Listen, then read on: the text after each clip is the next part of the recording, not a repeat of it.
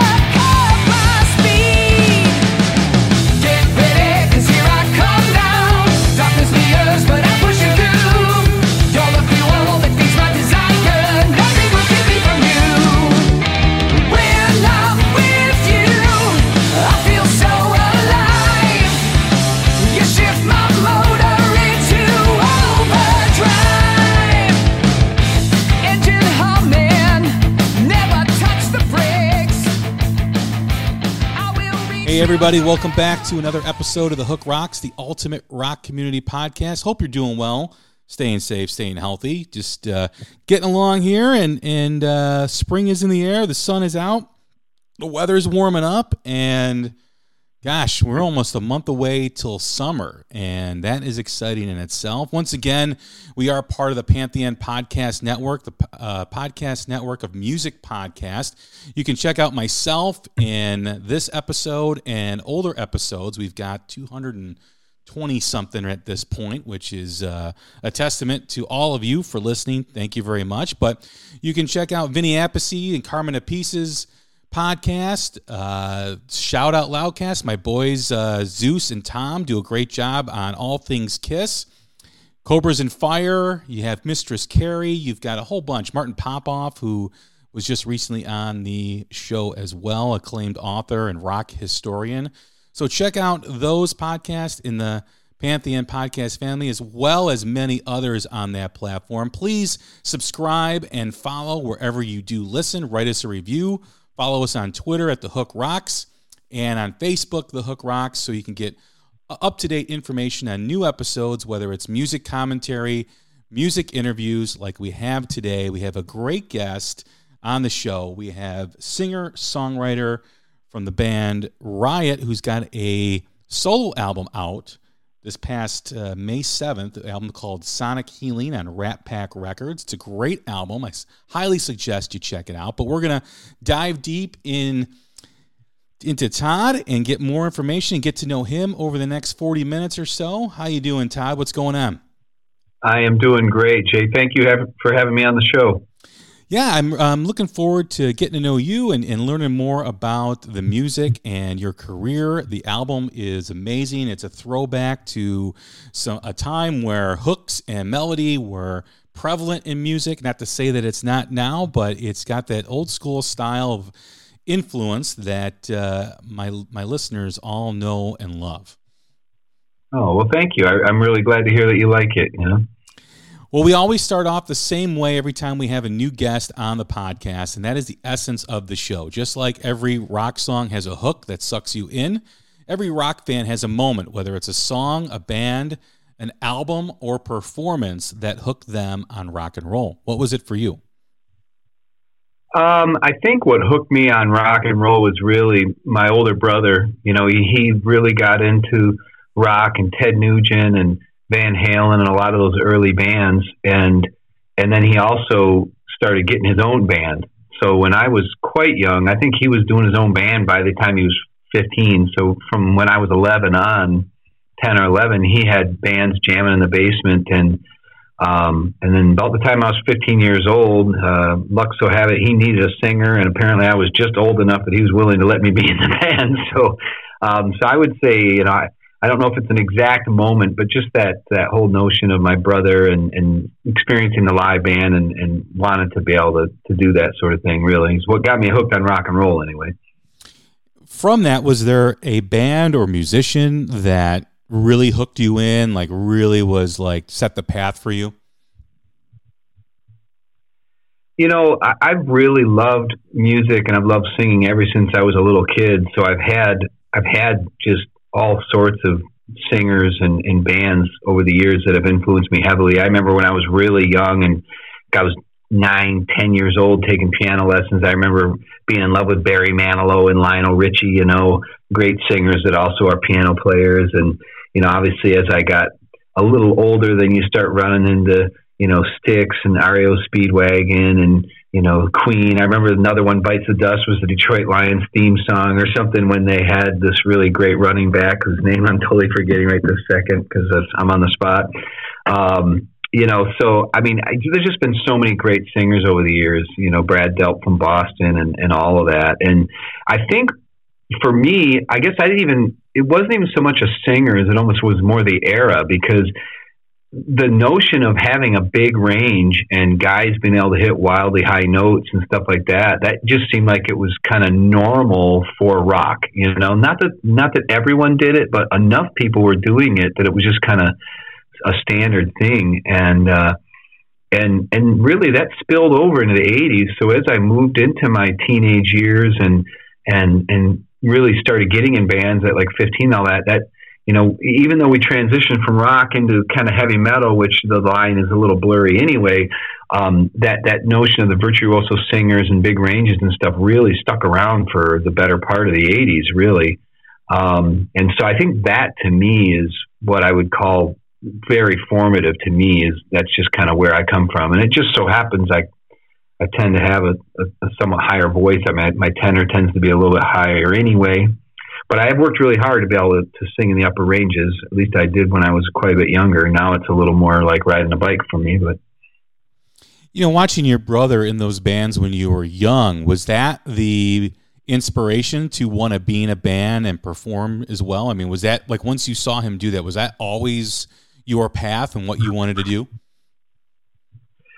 You know, I mean, the thing is, you know, some people are just, you know, I don't know if I'd say I was born to be on stage. You know, I mean, I don't know if that sounds goofy or not, but, you know, like from my wife, for example, like the last thing in the world she wants is to be on stage, be in a video. She doesn't want any attention at all, really. And whereas I'm more the opposite. So I remember when I was quite a bit younger, I would sing in school. I remember in 7th grade and 8th grade being in like academic track at school where there would be, you know, performances and things and doing stuff like that. So I think for me, I don't know, it's just been a desire to perform for a really long time, but definitely as far as the rock world goes, you know, seeing my brother, and there's just something about the loud band being on stage and the energy behind it all and the microphone in your hand and hitting big notes and seeing people's reactions to it. I mean, that to me is kind of what hooked me and just made me love it and want to be a performer. When you think about songwriting and being influenced in that aspect of music, who were some of your earlier influences, you know, when you're writing and with a song you may have heard? What influenced you to go that route in terms of just instead of just playing an instrument, like you mentioned, piano or guitar or whatever? Yeah, I mean, I think I really kind of for the longest time, I've really grown a lot over the years. And when I was younger, my brother John, he was one of those ear kind of musicians. He took guitar, lessons for a couple of years, but he just got really good with his ear. And so he wrote, the music, and I would write lyrics and vocal melodies, but I wasn't so much into writing the music, even though I had some music background. And so for me, writing my own music is actually something that came much later, when like in the 90s, even when, after I started taking guitar lessons and got into guitar and started writing in that way. I'm happy to report I'm still growing and still learning things, along the way. But I think, it's a tough part because I think it's difficult as a writer, because on one hand, you're really influenced by things, but you don't want to feel like you're copying someone else. You want to feel like you have your own voice. But at the same time, there are these unconscious things that happen. And I see that when I work in bands, like, I obviously in Riot 5, Donnie and Mike are the principal musical writers, and I tend to write a lot of the lyrics, and I work on the vocal melodies too. And in that band, Donnie and Mike also have their own ideas of what the vocal melody should be, and sometimes, I don't mean it in a bad way, but sometimes we bump heads because I'll make up a melody and I'll think it sounds great. And then they're like, yeah, but no, we want it to be more like this. And what it shows me is how different people from different backgrounds and different influences can think something just totally different, And so, in one way, like, you're a product of your influences, whether you realize it or not, So yeah, it's kind of a tough question to answer, because I think that in ways you are influenced even when you don't even necessarily know it. So it's kind of hard to even say who your influences are, but I imagine it comes down to a product of the kind of stuff you listen to and your predilections and things that you like. So was there a song or lyric that really transformed you into wanting to write songs and write lyrics and be able to connect with people in that realm or that area? I mean, I think that, for me, a lot of times, people will just sing along and not necessarily pay real close attention to lyrics. I would say one song that stuck out to me is just like lyrically interesting when I was much younger, just because I remember like going to like, I think I was only in 8th grade, maybe 9th grade, but going to like, school dances and stuff. And obviously when they wanted to play a slow song, they would whip on like, Stairway to Heaven by Led Zeppelin. And it's just such a long song or whatever have you. And that's one of the ones that I remember listening to and finding the lyrics kind of interesting. Like, what are they even talking about? And so I think there's songs like that you hear and then they kind of get you a little inspired and thinking more along those lines. Although I think as a lyricist, I tend to be a little more direct. Usually you can tell pretty easily what I'm talking about. And I know I have another older brother, Rick, who is a good poet, and he's always teasing me because I'm a little more of so obvious when he wants me to be more obtuse, I guess. I don't know. Well, that's my next question is how do you write? Do you write from personal experience? I know there's some personal subject matter on the solo album, but do you also write through observation as well? Yeah, I think in general it kind of comes from your personal experience, but not but some of those personal experiences can be more observational. Like you can see something happening to someone else, or you can see other people going through experience and then potentially put yourself in their shoes. I mean, I've even had songs where I just would literally do some research. I mean, the last Riot 5 album, there was a song called Heart of a Lion, and not that no one's ever written in heavy metal's ever written a song about Richard the Lionheart, but basically I was listening to the song. Usually what happens to me when I listen to music is melodies will just start popping out. And then usually what'll happen when I write that way, because sometimes I write the music first, sometimes I will write melodies first. So it just really depends when I write by myself. But in Riot, obviously they usually hand me a demo and say, what do you think? And I remember with Heart of a Lion, I just remember that catchphrase catching into the spot where it's at on the chorus. And that phrase, Heart of a Lion, stuck out to me. And I thought, well, what can I write this about? And it made me think, well, there's Richard the Lionheart. I wonder what I could, I obviously called him the Lionheart for some reason. So I just basically did some research on him, what his life was like and all that. And then I ended up writing the song based on that. I almost felt like Bruce Dickinson, at that point, because Bruce Dickinson is really good about that. The guy loves to read books and write stuff about it. I remember his one solo album called The Chemical Wedding, where the whole album had to do with a book. And I'm not usually along those lines, though. Usually I'm a little more of a personal experience kind of guy,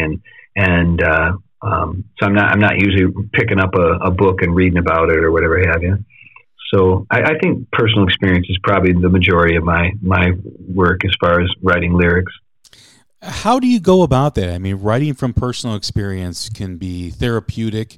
It can be difficult. It can be, you can get a sense of enjoyment. It all depends on the situation or experience that you're writing about. How do you tap into that vulnerability where you have to relive something or go through something?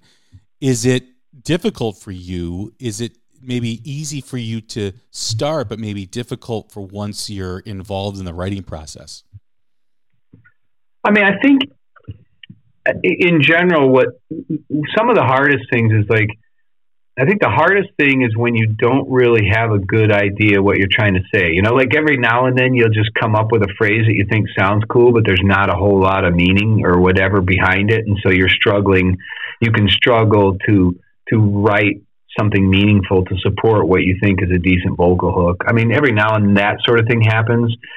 I think for me, that's generally not an issue. And usually I have something to say and the vocal comes out that way.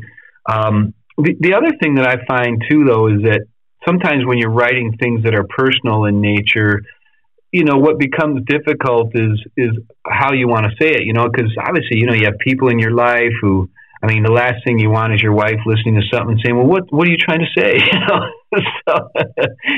So I always assure them hey, and it's true. Not, even though the things I write might come from personal experiences, they're not always necessarily my personal experiences. So, and I think there is a certain amount of people assuming that when they hear about something, when you write about something that necessarily happened to you or whatever, it's plucked right from your life. And that's not always the case. And that can be a tough one to explain to a loved one now and then. Or if you're writing, some song about desire for a woman, you got to make sure your wife doesn't think you're out fantasizing about someone else, So, I think that can be the tough part. I would say in general, not too much of a struggle. There was a song on my new album called The Other Side that I wrote, about my brother John who passed away. That one was a bit tougher for me, just in the sense that I really wanted the overall feel of Sonic Healing to be positive, and I just wanted to bring energy to people and just put them in a good mood. And the music for that song is pretty happy sounding, really. And the topic is one of a little more struggle. And but I think it came all right. I think my struggle there is I didn't want a song about my brother that I feel like is a serious topic to sound kind of trite. You know what I mean? Like, well, what's he doing? That's sound, but I think it, obviously I settled myself with it, and that's why I ended up putting it on the album. But yeah, so now and then there's a struggle, but in general, not too bad.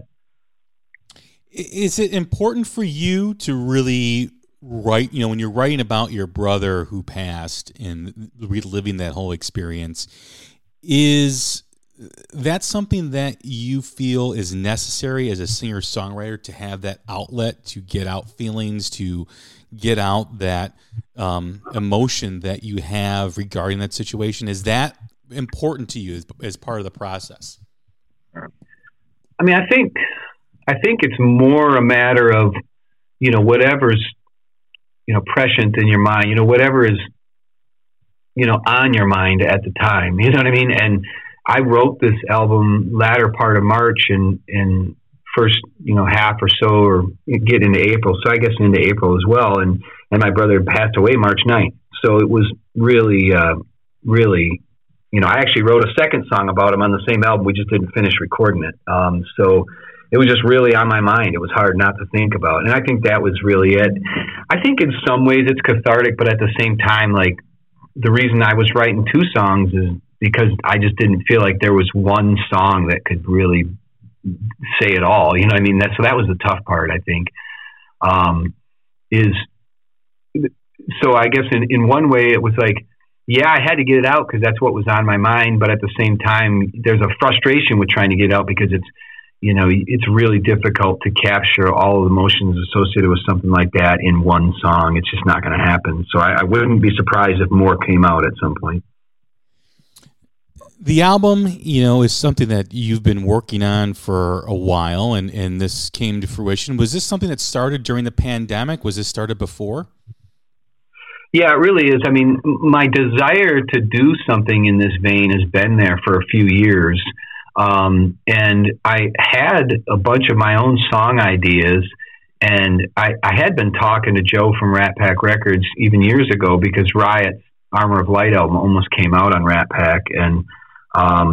And he and I talked about doing a solo album a while ago. He was thinking something in the heavy metal vein, and I had done 7 heavy metal albums in like the course of 10 years. So I was ready to try something a little different.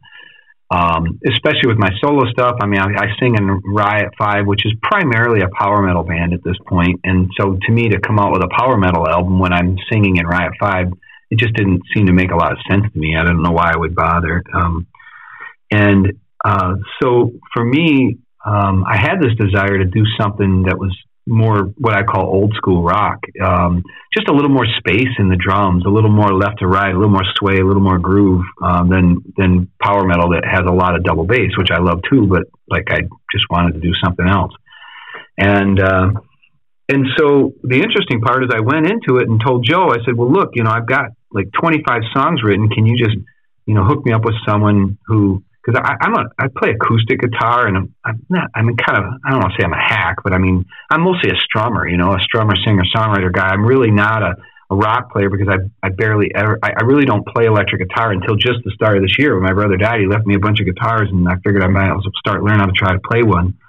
So in any event, Joe hooked me up with, long story, sorry, I tell really long stories, but Joe hooked me up with Kurt Vanderhoof from Metal Church, and Kurt and I had a nice Zoom chat and really bonded, and I told him what I was trying to do, and he was really into it because he loves classic rock, and he feels like that's the kind of stuff that just naturally flows out of him when he picks up a guitar these days, and so he listened to a lot of my song ideas, but we ended up not using any of them because he said, well, let me just start channeling some stuff and see what comes out. And so And he was unbelievable. I mean, over the course of 21 days, he wrote 18 songs. And over that time, add another week onto it, I wrote lyrics and melodies to like really 16 of those songs. And we ended up finishing recording 15 of them. And so it was like this really kind of magical moment where we just really connected, and he was churning out great music, and it was really inspiring me. And I was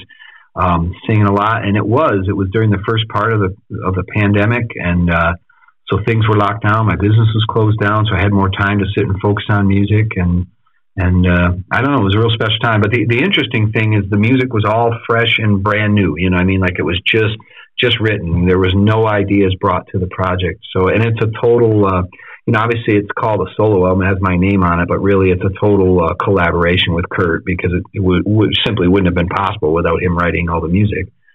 At least not in the form it's in now. And I'm really happy with what resulted. So, do you think you were able to do this, or you were going to be able to do this if there wasn't the pandemic?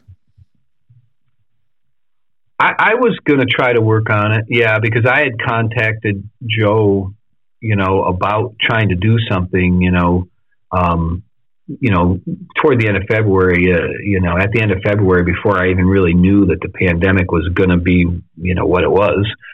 So I definitely would have worked on it, but I think what's interesting is I've had songs go fast before. I mean, I've had an instance where I woke up in the morning with like a melody stuck in my head, and by that evening I had it a fully written song, recorded, demoed out, everything, with just like a piano. But I've had songs go fast, but man, to have an entire album get written in a month. It's like, wow, it was pretty amazing. But I mean, obviously it helped.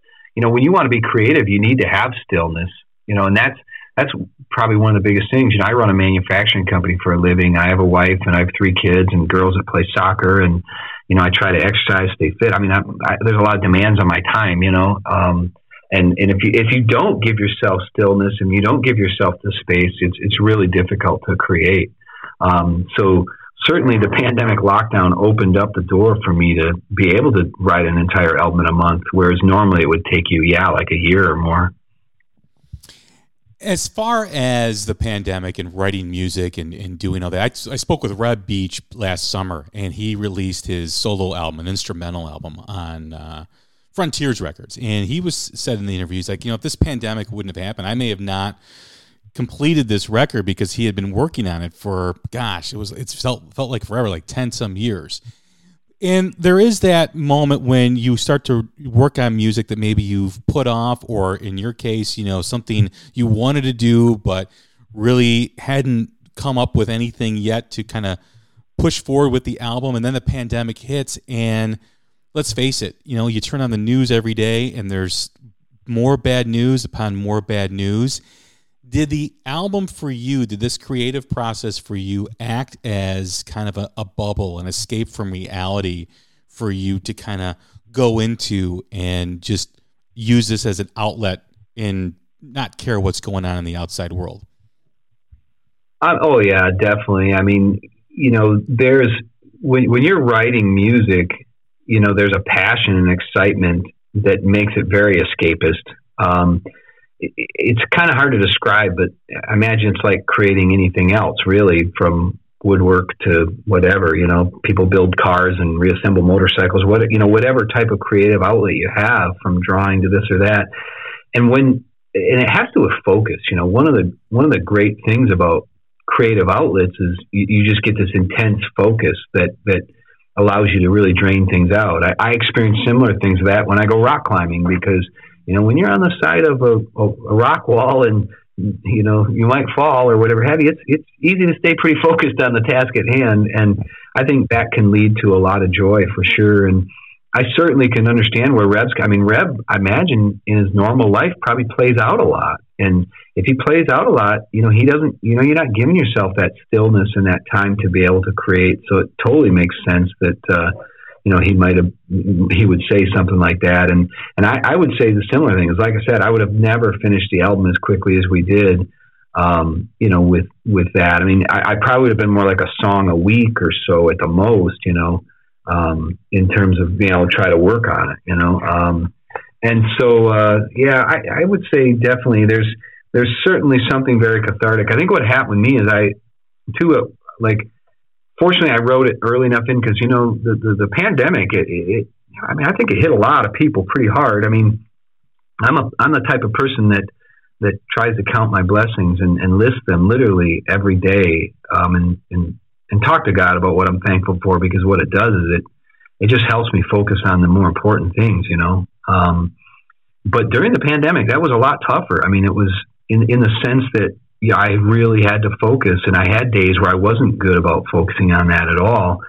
And especially running a business with, you know, we had 200 employees at the time, and just a lot of stress about, you know, taking care of them and their families too. And so, you know, life can be challenging. And I think what was good for me, first of all, when I set out for the album, I said, look, I want this to just be an uplifting kind of just positive type experience. I wanted it to be like the old school rock that I remembered, that really just was all over the radio and brought the energy and just really made people feel alive. And I was very specific that I was not going to be negative on this album. And probably the closest song might be the song To the Bone, which kind of sounds like I'm complaining, but it's tongue in cheek, you know what I mean? You know, so that, and luckily I wrote this in the early part of the pandemic before, you know, because when I started writing this, it was my governor was like, oh, and we're going to shut down for 3 weeks, and then everything, you know, and everybody's thinking everything will be back to normal. And really, man, once the long summer and everything just dragged out, that's when I was in the depths. But fortunately, I'd written the album before then.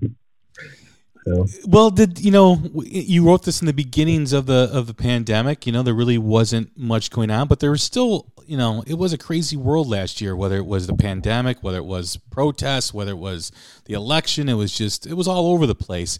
Did any of that?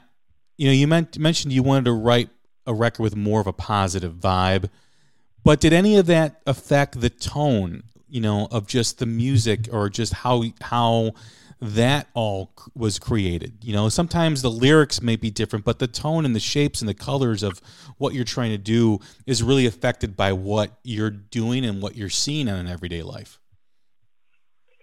Yeah, I really think, both Kurt and I benefited from the timing of what we did, because it was like the middle of March, or even slightly before it, when Kurt came to me and was like, look, all right, I'm ready. I'm going to start focusing now, and I'm going to pour out songs. And when he does, he just kind of puts everything out to exclusion. And he just, like I said, I've never really seen anything like it, 18 songs in 21 days. So if you look at it, basically by the first part of April, which wasn't real deep into the pandemic, and it certainly wasn't deep into all the protests and all that stuff that started happening later, he'd already had the music written. And, if you listen to the music has got that just energetic. I mean, even if you wouldn't call it positive, you'd definitely call it energetic. It all has that kind of feel. And so for me, that music really helped. And like I said, I wrote a lot of the lyrics I wrote the lyrics all only about a week more after that. So probably by the middle to latter part of April, the album was written.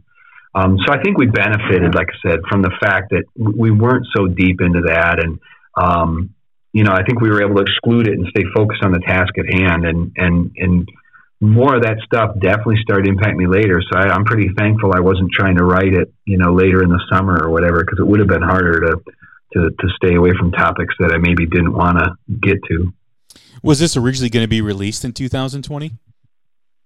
That was definitely the goal. I originally was going to release it in the fall, but it was so difficult to put all the promo stuff together. I ended up, I actually recorded a video for Let Loose Tonight. It was like I was just trying to rock out by myself in an old abandoned warehouse, and we have footage of it. Actually, that's what's on some of that footage is on the electronic press kit for the album to promote it.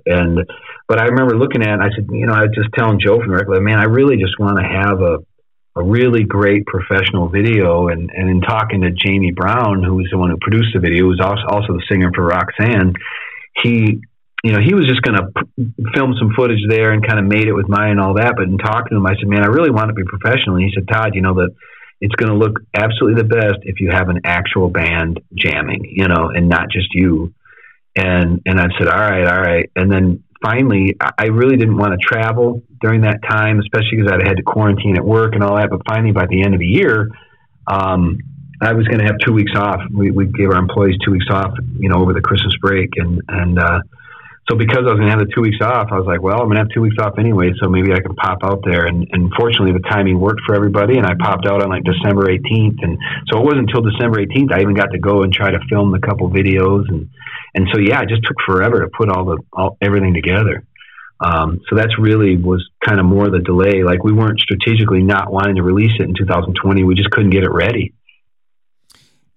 What's the plan for the record? I mean, obviously you're promoting it now and it just came out. Is there any plans to do any shows either with a band or just you solo? I would talk to, Kurt is really excited about the music, and so am I. And the way we, the way Kurt produced the album, it's kind of just sounds pretty much like a rock band. There's not tons of layers of this or that and stuff. So I think it would translate itself live really well. And we're both excited to kind of play it live. I mean, I love to write, I love to record, but I also love to perform. And that's what's so cruel about this pandemic stuff. Because one of the major ways that you connect with people is by performing it live and seeing them react to it. So I would love to. I think it really comes down to, obviously we need you to be able to consistently book shows. So this COVID stuff needs to kind of get more out of the way, and it's coming. But then also it just kind of comes down to demand and whether or not, there's enough desire. I'm kind of a bit of an unknown quantity in the music world, even though I've been doing some stuff and I'm in Riot 5. just the name Todd Michael Hall doesn't necessarily cause a ton of people to hit the link at this point. So I just got to see, and I'm hoping that with the album out and people hearing it, that, word travels a little bit and there's enough desire for us to play live that we get a chance to play some shows, even if it's, just a handful of shows here and there. Cause it'd be really fun. I'd really love to be able to present the music to people live. When you talk about the album and you talk about this being a solo work, and obviously you had, your collaboration as well, but, you're coming from Riot 5, which, has a little bit more input from other members. How was that for you? Was that something that you were ready to embrace? Because obviously, like I said, there was the collaboration, but more or less, this is your record. This is what you want to put out. This is your signature on that. This is your name is on the album. What was the biggest differences for you in making this record? I mean, I think the biggest difference for me is, no matter how much you enjoy a relationship with other people, ultimately they have a say, and especially in a band like Riot. I mean, ultimately Riot is Mike and Donnie's band. They're the ones that have the connection, the longer 30-year connection to the legacy. I'm the new person that's trying to help them carry on the legacy. So, but technically I consider it their band, really, even though I'm in it. And so even though I feel like I'm an important member of the band and I do contribute, ultimately the say is theirs, the direction, the whatever, like I mentioned earlier with lyrical melody, with vocal melodies and stuff. So I think that the joy for me, or the pleasure for me on an album like this, that I can call a solo album, is that I get to be the ultimate call. Like if I want it or I don't want it or whatever have you, it's all me. Not that I necessarily am always like a selfish guy like that, but in this instance, like I said, I would have never talked Mike and Donnie into doing an old school rock album, even though we might write a song or two like that, because Riot has that type of thing. So I think ultimately that's it. I think for me, it's weird. I feel a little weird calling it a solo album because, like I said, without Kurt, and I feel like what has been produced here is totally a result of my combination with Kurt. And if it would have not been Kurt and it would have been somebody else, it would probably sound quite a bit different. I would still be trying to be in that, the old school rock vein, but you know what I mean? So Kurt's an absolute essential part of it. So, but at the same time, I was the one telling people like, this is what I want to do. And Kurt got on the bus because that's what he thought would be cool too. You know what I mean? But it was my bus, So I think that's the difference. Not like I was bossing anybody around, you know what I mean? But you know what I mean? It was kind of my concept, my vision, and Kurt was really nice about all of that. He's just an incredible songwriter, and it was amazing to see him at work. And so I think that was the enjoyable part, is, kind of having it be my vision and knowing that it's what I wanted. So, this album has been in your system for a while. You've wanted to make this record. Obviously the creative process and writing, came on as you were starting to develop this and everything. But you've always, it seems, wanted to make a record with your name on it, with what you wanted to do. And now that it's out of your system and you went through this process, do you think the next record will be much easier for you to create and to build, upon this first solo album? Yeah, I'm kind of wondering on that, because, I talked to Kurt and he sounds like he's really into trying to do it again. And, what I wonder is, we had some amazing magic on this first one, and how it came together so well and happened so fast and just felt so fluid and so natural. So I'm kind of curious, like, is lightning going to strike twice? You know what I mean? So I think the jury's out. There's a part of me that's afraid the next one won't be so easy because, it doesn't always feel that easy. But at the same time, I think the nice thing about my solo work is I just feel kind of the freedom to do whatever I want, because in a way it doesn't even really matter. You know what I mean? So, I'm not dealing with a huge legacy of some, this or that. I'm going to disappoint. And I think that, when it comes to me as a person, anybody that knows me knows that I'm kind of just a sensitive guy. I'm not some like big tough guy or anything like that. And so I think with me in a solo album, they're going to expect me to be connecting be a little more emotional than maybe what you might hear in some of my heavy metal stuff. And I like that, but I'm that kind of guy. I'm the kind of guy that after the show likes to walk out and say hello to people and give hugs to big sweaty dudes and whatnot have you. When you walk up to someone and they're just like, dude, and acting all excited, how can't you want to just give them a big hug and, be excited with them, because that's the thing. People I don't know if they understand, but after you play a live show, I can't even fall asleep. I'm not a druggie. I'm not a big drinker. I'll drink a beer after the show, but I get so wired after a show because when the crowd's into it, because the energy they give you is amazing. And then that's the hard part with touring with Riot. You come back to the hotel room and you don't even usually get to the hotel room until 2-3 o'clock in the morning. And a lot of times you'll have a 6 a.m. lobby call and oh man, I can't even fall asleep even for the 2-3 hours I have, because you're just so wired and you have so much energy. And that's the kind of energy that people give to you. And so it's hard not to want to return that back to them with a big hug, What is next for you? Obviously, we're still dealing with the pandemic, although the numbers are getting better and things seem to be opening up and restrictions are being lifted. What is next? What's in store for Riot 5? What do you have planned for the rest of this year? Where are things going? Yeah, right now, we've got a bunch of songs written for Riot 5, and I have vocals all demoed out. I need to record all the final vocals. I'm just waiting on some final music. The guitars aren't quite done yet.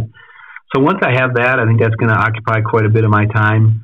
And then I think just I'm looking forward to the fall to see if things open up, see how it went with my album, see if it looks like there's some opportunities to play some shows. And then I know definitely as we get into 2022, shows will start to open up for Riot 5. We've had some festivals booked the last couple summers, but they keep getting postponed, so I think that'll open up next year. So that's kind of what's going to be in my future. A little, certainly some more music, that's for sure. Well, Todd, it's been a blast. Thank you very much for the conversation. Hey, well, thank you very much, too. I appreciate having me on the show. Everybody, that's Todd Michael Hall. The album is Sonic Healing, out May 7th on Rat Pack Records. Go and check it out. You can go on ratpackrecords.com and order the album and all the gear and merchandise that also is available too as well. But a great album, a great singer-songwriter, Todd Michael Hall from Riot 5, his solo album Sonic Healing. I'm Jay Scott. This is The Hook Rocks, the Ultimate Rock Community Podcast. Stay strong, stay safe, stay healthy. We will talk again soon. Thank you.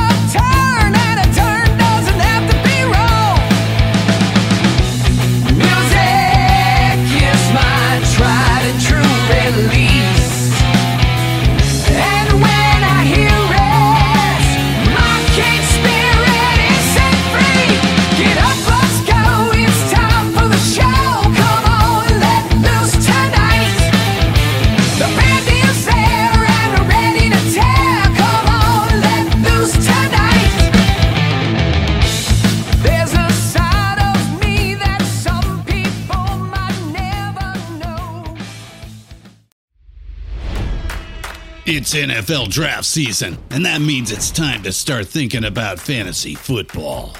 FantasyPoints.com features industry-leading experts and prognosticators using proprietary hand-charted data to help you score more fantasy points. FantasyPoints.com is the place to go for whatever kind of fantasy football you play. Whether you play fantasy football, daily fantasy sports, or do a little bit of everything, Fantasy Points has the meticulously researched content to guide you to victory.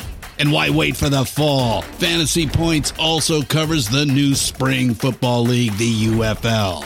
Join the guru, John Hansen, Scott Barrett, Joe Dolan, and other massive names in the fantasy football universe with an exclusive offer. Use code Pantheon for 15% off any Fantasy Points package, including the all-in package, with access to every article, tool, and data nugget that Fantasy Points has to offer. That's fantasypoints.com and code Pantheon for 15% off at Fantasy Points. Fantasypoints.com, code Pantheon. Score more fantasy points.